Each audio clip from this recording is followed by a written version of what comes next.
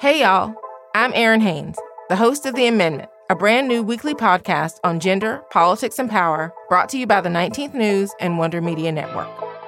You've probably heard the news that this election year, our democracy is at stake. On The Amendment, I'm breaking down what that actually means, specifically for the marginalized folks who depend on our democracy the most.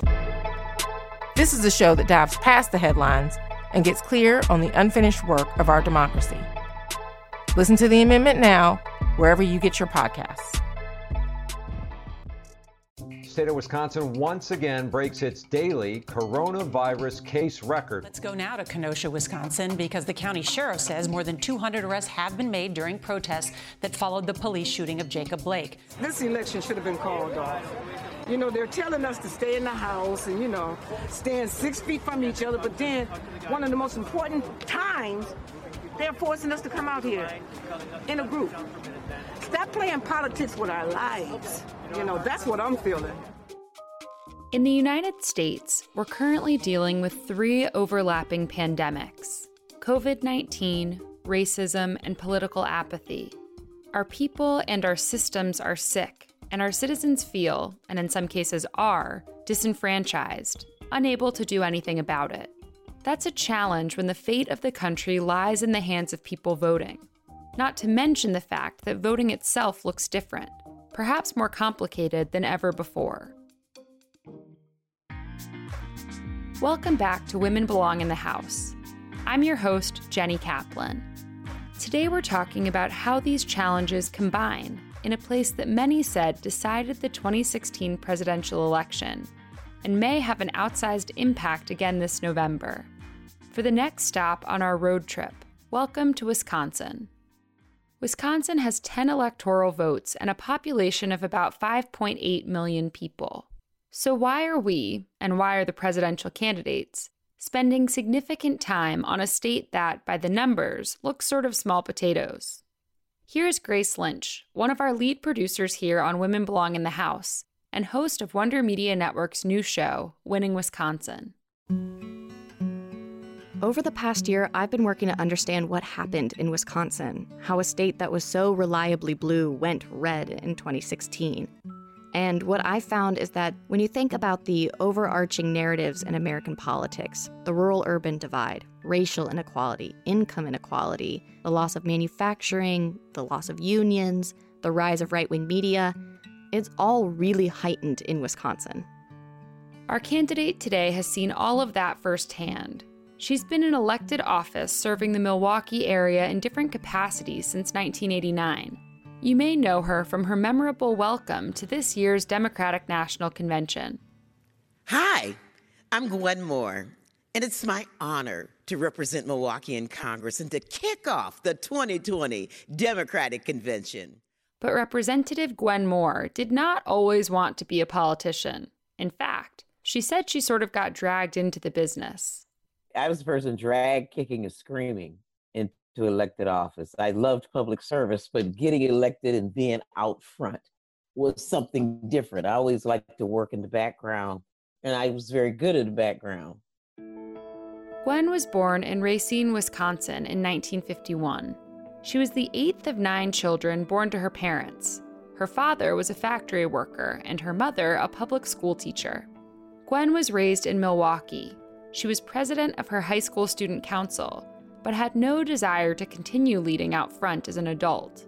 She attended Marquette University, where she studied political science, all while doing the work required of a single mother. Despite the fact that she didn't see herself leading as an elected official, Gwen's work was always political. After graduation, she started a community credit union, and she worked at a women's reproductive health center. We first started providing abortions after Roe v. Wade. Very, very political job to be able to do that. So I remember at one point in the state Senate, there were no women at all, women Democrats. So I heard that this woman, Barbara Ulichny, was going to run for the Senate. So sight unseen, I showed up at her campaign headquarters, licking stamps and so on. And she won. And then I found out, and then I went to church one Sunday, and this woman, Polly Williams, came, the pastor's daughter came, so that next day I was out doing doors for her. And, so my mom said to me, well, my God, you're supporting all these candidates. Why don't you run? I mean, you'd be great as a state representative. And I was like, no, I would never, ever, ever do that. I mean, I wrote speeches for politicians, for my once congressman, Jerry Kletchka. I worked at the Department of Employment Relations for the state, where I wrote ghost letters for the Secretary of Health and Human Services, and that was just fine. I had a boss at the city of Milwaukee. I wrote all his speeches. I enjoyed being in the background. And my mother says, no, you ought to be a state representative. I would love for you to be a state rep. And I was like, no.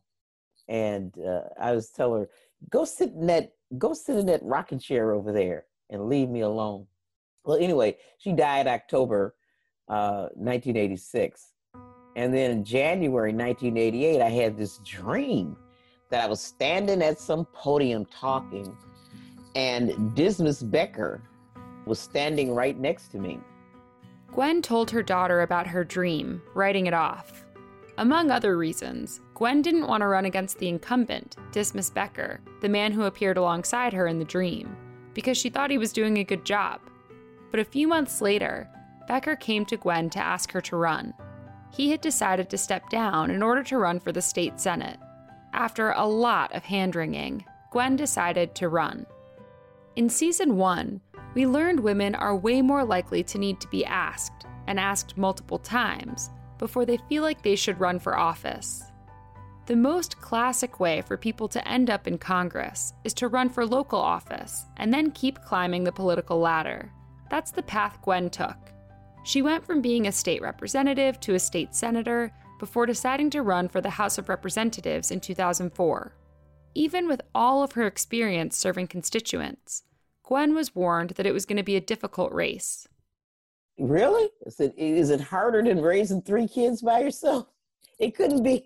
If it's not harder than that, I've already done the hardest thing that there is to do. It couldn't be harder than that, And it was 20 hours a day, every day. And it was a 3-way primary. And it was rough. I campaigned on health care. I campaigned, and that was the other thing too. People said, well, Gwen, if you give up your seat, you're going to lose your health care. You're going to lose, do you have a second job lined up? I said, all of these people that I'm proposing to represent, they've already lost some of that.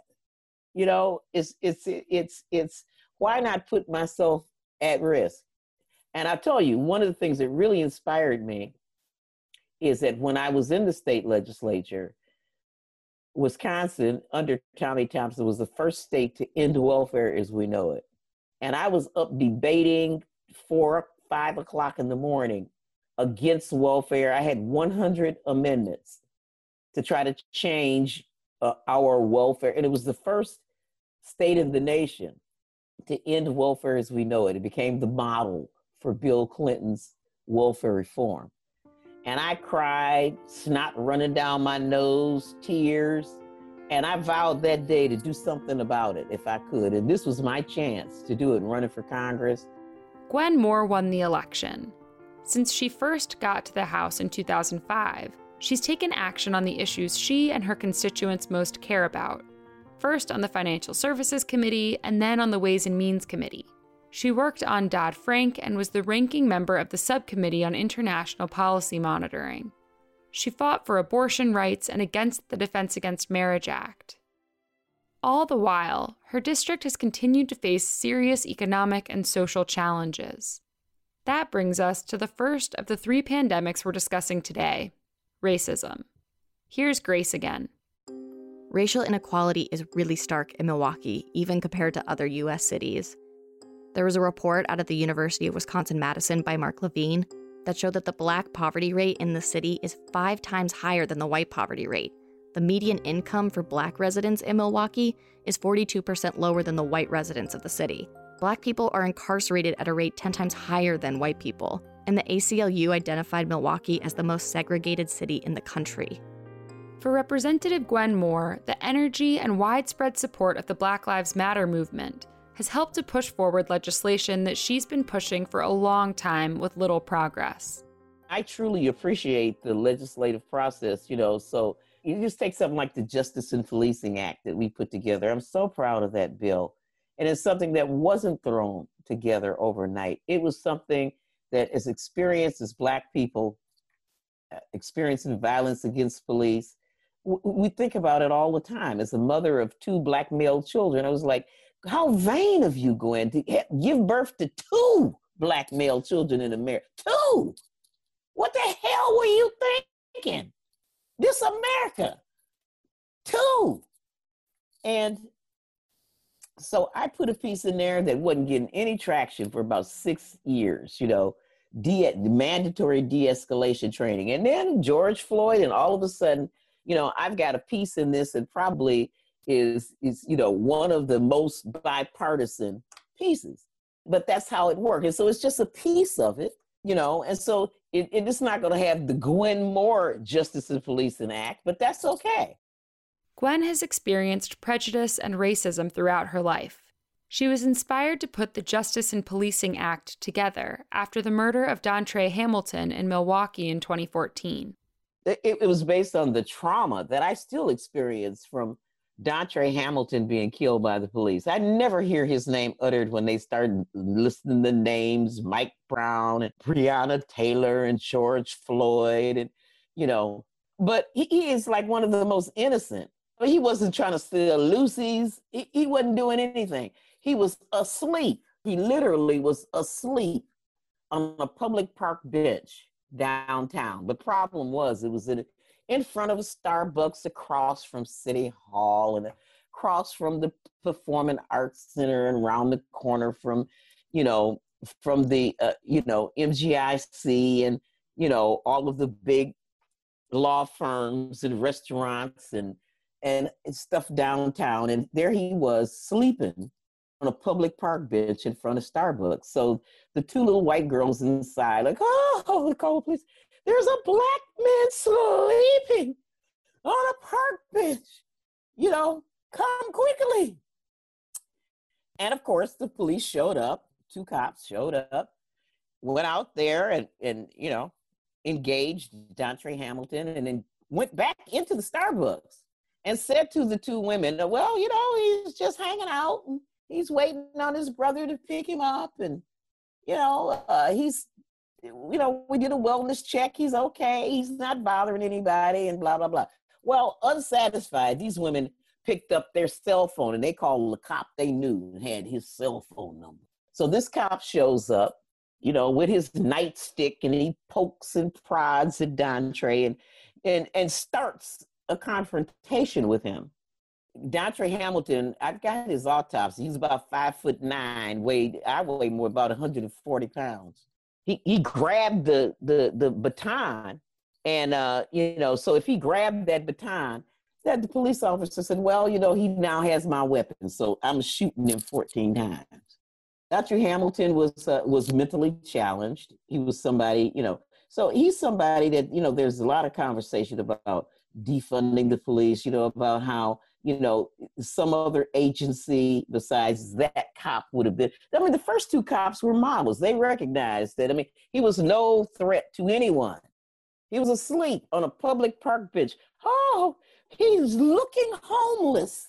And, somebody might not come buy a cup of coffee if they see this homeless person there. Whatever. But that haunted me. Like I said, he wasn't even asleep while he was in Wendy's driveway, obstructing traffic. He wasn't bothering anybody. And he died, 14 bullets, unarmed. Other news tonight, some unrest in Milwaukee. Dozens of protesters there took to the streets today. What are they angry about? Well, they're angry about a decision not to charge a city police officer for a deadly shooting. 31-year-old Dontre Hamilton was shot and killed by now former Milwaukee police officer Christopher Manny. The decision not to charge the now former officer came from the county's top prosecutor. Now, the Milwaukee County prosecutor says based on evidence, Manny's use of force was justified. But Hamilton's family was disappointed and angry. Much like the rest of America, Wisconsin has a long way to go when it comes to addressing systemic racism. The state made headlines when protests erupted after Jacob Blake was shot 7 times in the back by police about 40 miles outside of Milwaukee in Kenosha, Wisconsin. 2 protesters were subsequently killed by a 17-year-old vigilante who now faces multiple homicide charges. As protesters took to the streets, the rampant inequality in the state was underlined by disproportionate health and economic impacts of COVID. Well, clearly Milwaukee, Wisconsin was one of the places where they recognized that there was a disparate impact of African Americans contracting COVID-19. And I mean, maybe not contracting it, but dying, succumbing to it. It was one of the first recognitions that this was the case. And so it really harkened back to what we've always known, just the critical mass of inequities in healthcare. We're one place that didn't take the Medicaid expansion. Certainly, you're only eligible for Medicaid if you were at 100% of the poverty level, which is nothing. Which made a lot of people ineligible that would have been had we taken the expansion. Milwaukee's economy was already struggling before coronavirus hit. When you combine that pandemic with the pre-pandemic, Milwaukee was already suffering. It was a place where, because of the loss of our manufacturing base to technology, not just overseas, but to technology and deindustrialization, and in the shenanigans, of course, from the president too, with regard to his trade policies. Well, we lost just 700 jobs, with Harley-Davidson, our farmers. We saw, I don't represent a farm community, but Milwaukee is surrounded by farmland. We see increases in suicides among farmers, and loss of epic record losses of family farms. And so we're concerned about apathy, about hopelessness, about people giving up. I am very worried as we see these evictions come down the pike. You remember reading Matthew Desmond of Harvard's book about eviction, one of the places in the country where there's the greatest disconnect between market prices for rent and people's ability to afford it. I'm very, very concerned because pre-pandemic, we had a community at risk. And so I am very, very anxious about getting us a package together, our Heroes package we put together and introduced in May. It was not perfect, but I do think that it really addressed a lot of things that will be helpful to our citizens. In addition to fears about broader general apathy, Representative Moore also talked about her fears of how apathy could affect results this November. We'll talk about that and more after the break. I want to tell you about an awesome platform called Bonfire that we've been using at Wonder Media Network. Bonfire.com is the easiest way to design, sell, and order premium shirts, all virtually and risk-free, with no out-of-pocket costs.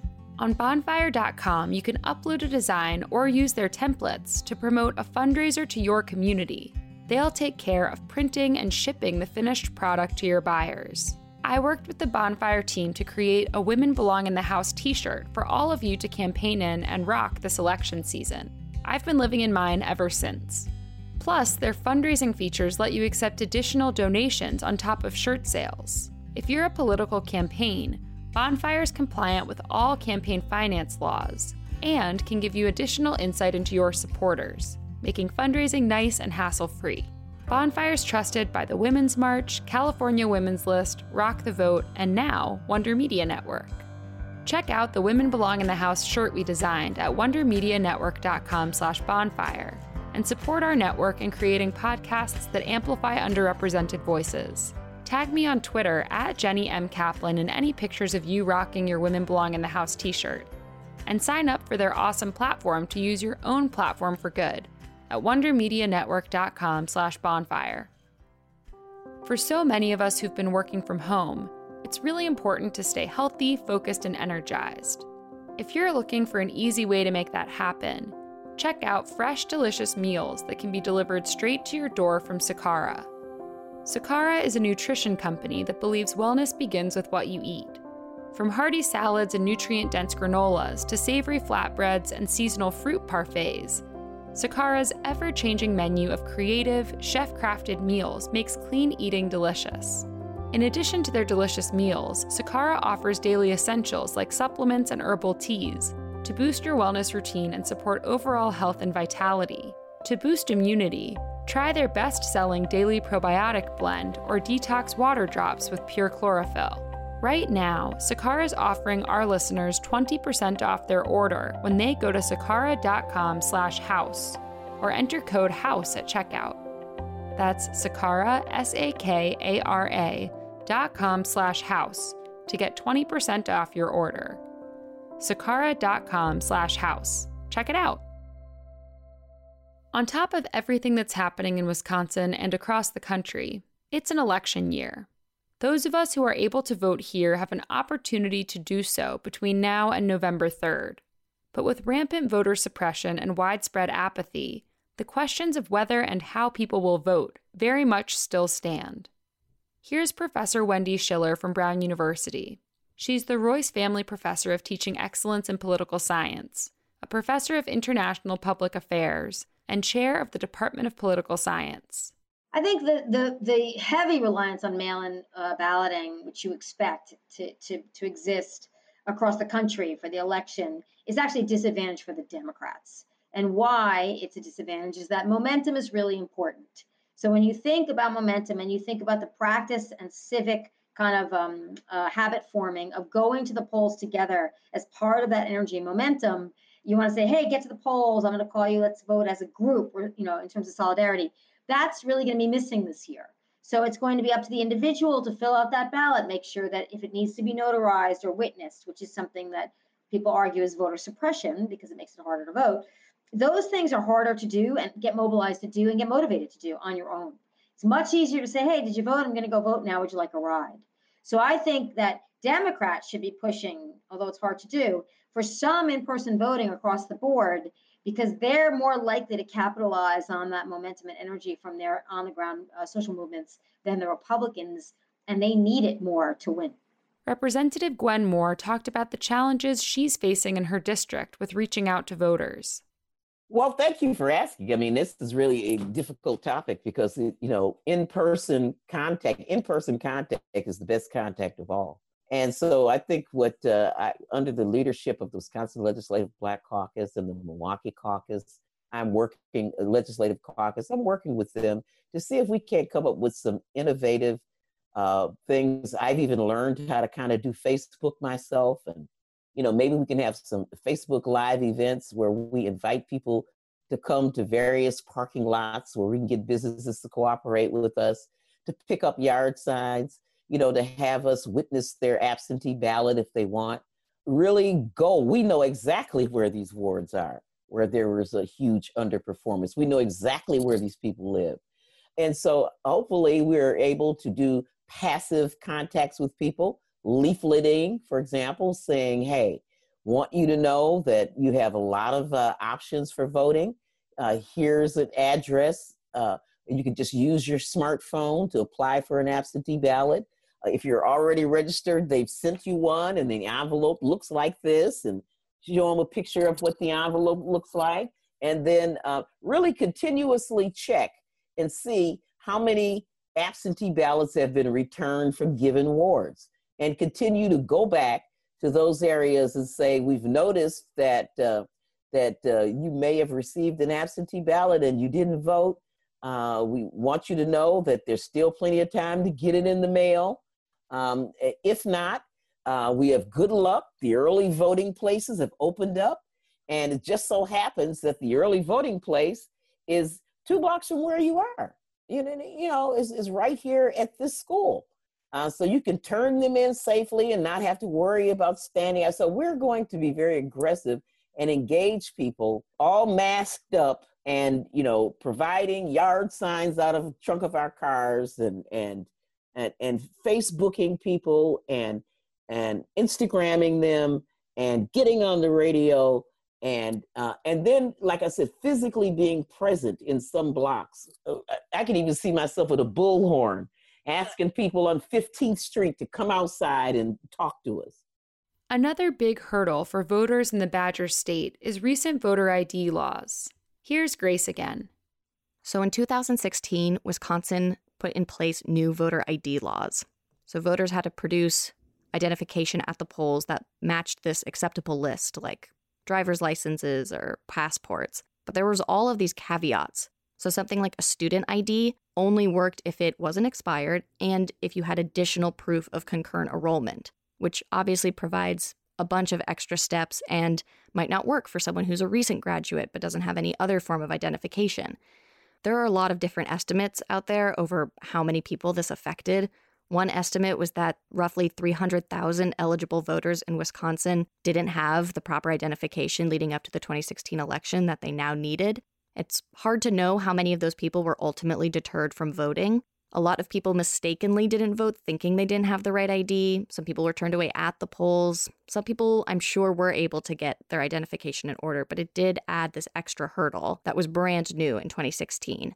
And the University of Wisconsin-Madison did a survey after the fact with Dane and Milwaukee County voters to capture their experience with these new laws. And of their respondents, 27% who were deterred from voting were African American, when only 8% of white respondents were deterred from voting. And we've seen across the country that voter ID laws disproportionately affect Black and brown Americans, and that looks like that's also the case here in Wisconsin.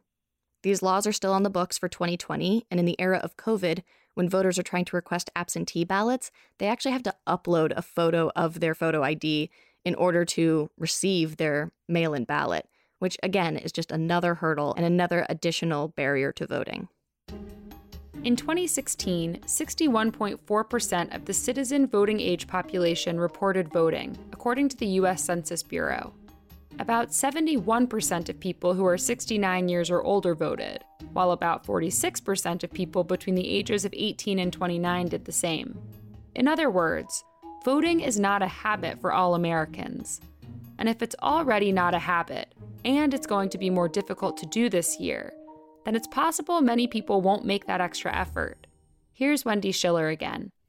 The element of this election that I'm going to look at from now until November is voting rules, mail-in ballots, early voting, how ballots are counted, who collects them, certification across, I think, about 15 really important states. And I really want to know that. That's my homework going forward, because that will determine the election.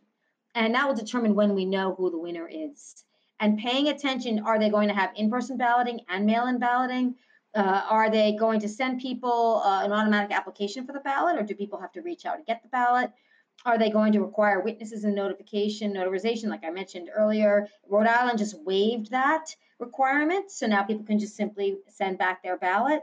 Ohio is starting early balloting quite early now. And the mistake I think that supporters of the Hillary Clinton campaign made in 2016 was assumed that early balloting was good for Hillary Clinton. A lot of people said, oh, look, 200, 300,000 ballots have been returned. Early voting must be good for Hillary Clinton. But it wasn't. It didn't turn out to be good for Hillary Clinton. So that's the other puzzle, is who is more inclined to vote early? Is it the Trump supporters who really want to make sure their vote is counted? You can imagine that since Trump has instilled some mistrust in mail by ballot, people will get out the door for Trump to make sure their ballot gets in.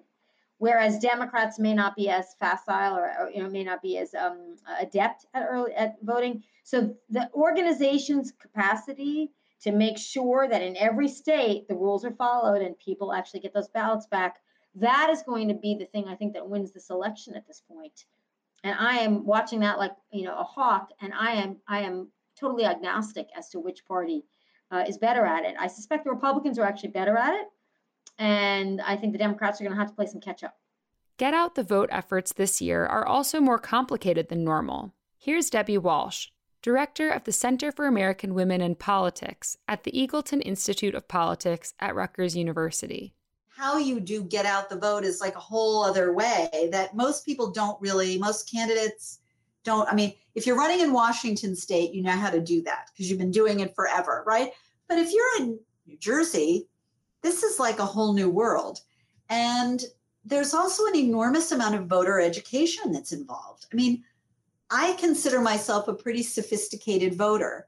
I was a bit confused by my ballot because we had vote by mail, and it's you fill out this piece and you have to sign this, but you don't sign there, and then you put it in one envelope and then you sign that, and then you put it in another envelope, but you do sign that. I mean, it was a bit complicated. And in fact, here at the institution that I work at, the Eagleton Institute of Politics, there's a whole effort to make sure that young people are voting, college students are voting, and they did a TikTok video. And I actually had to go on, I had to figure out TikTok.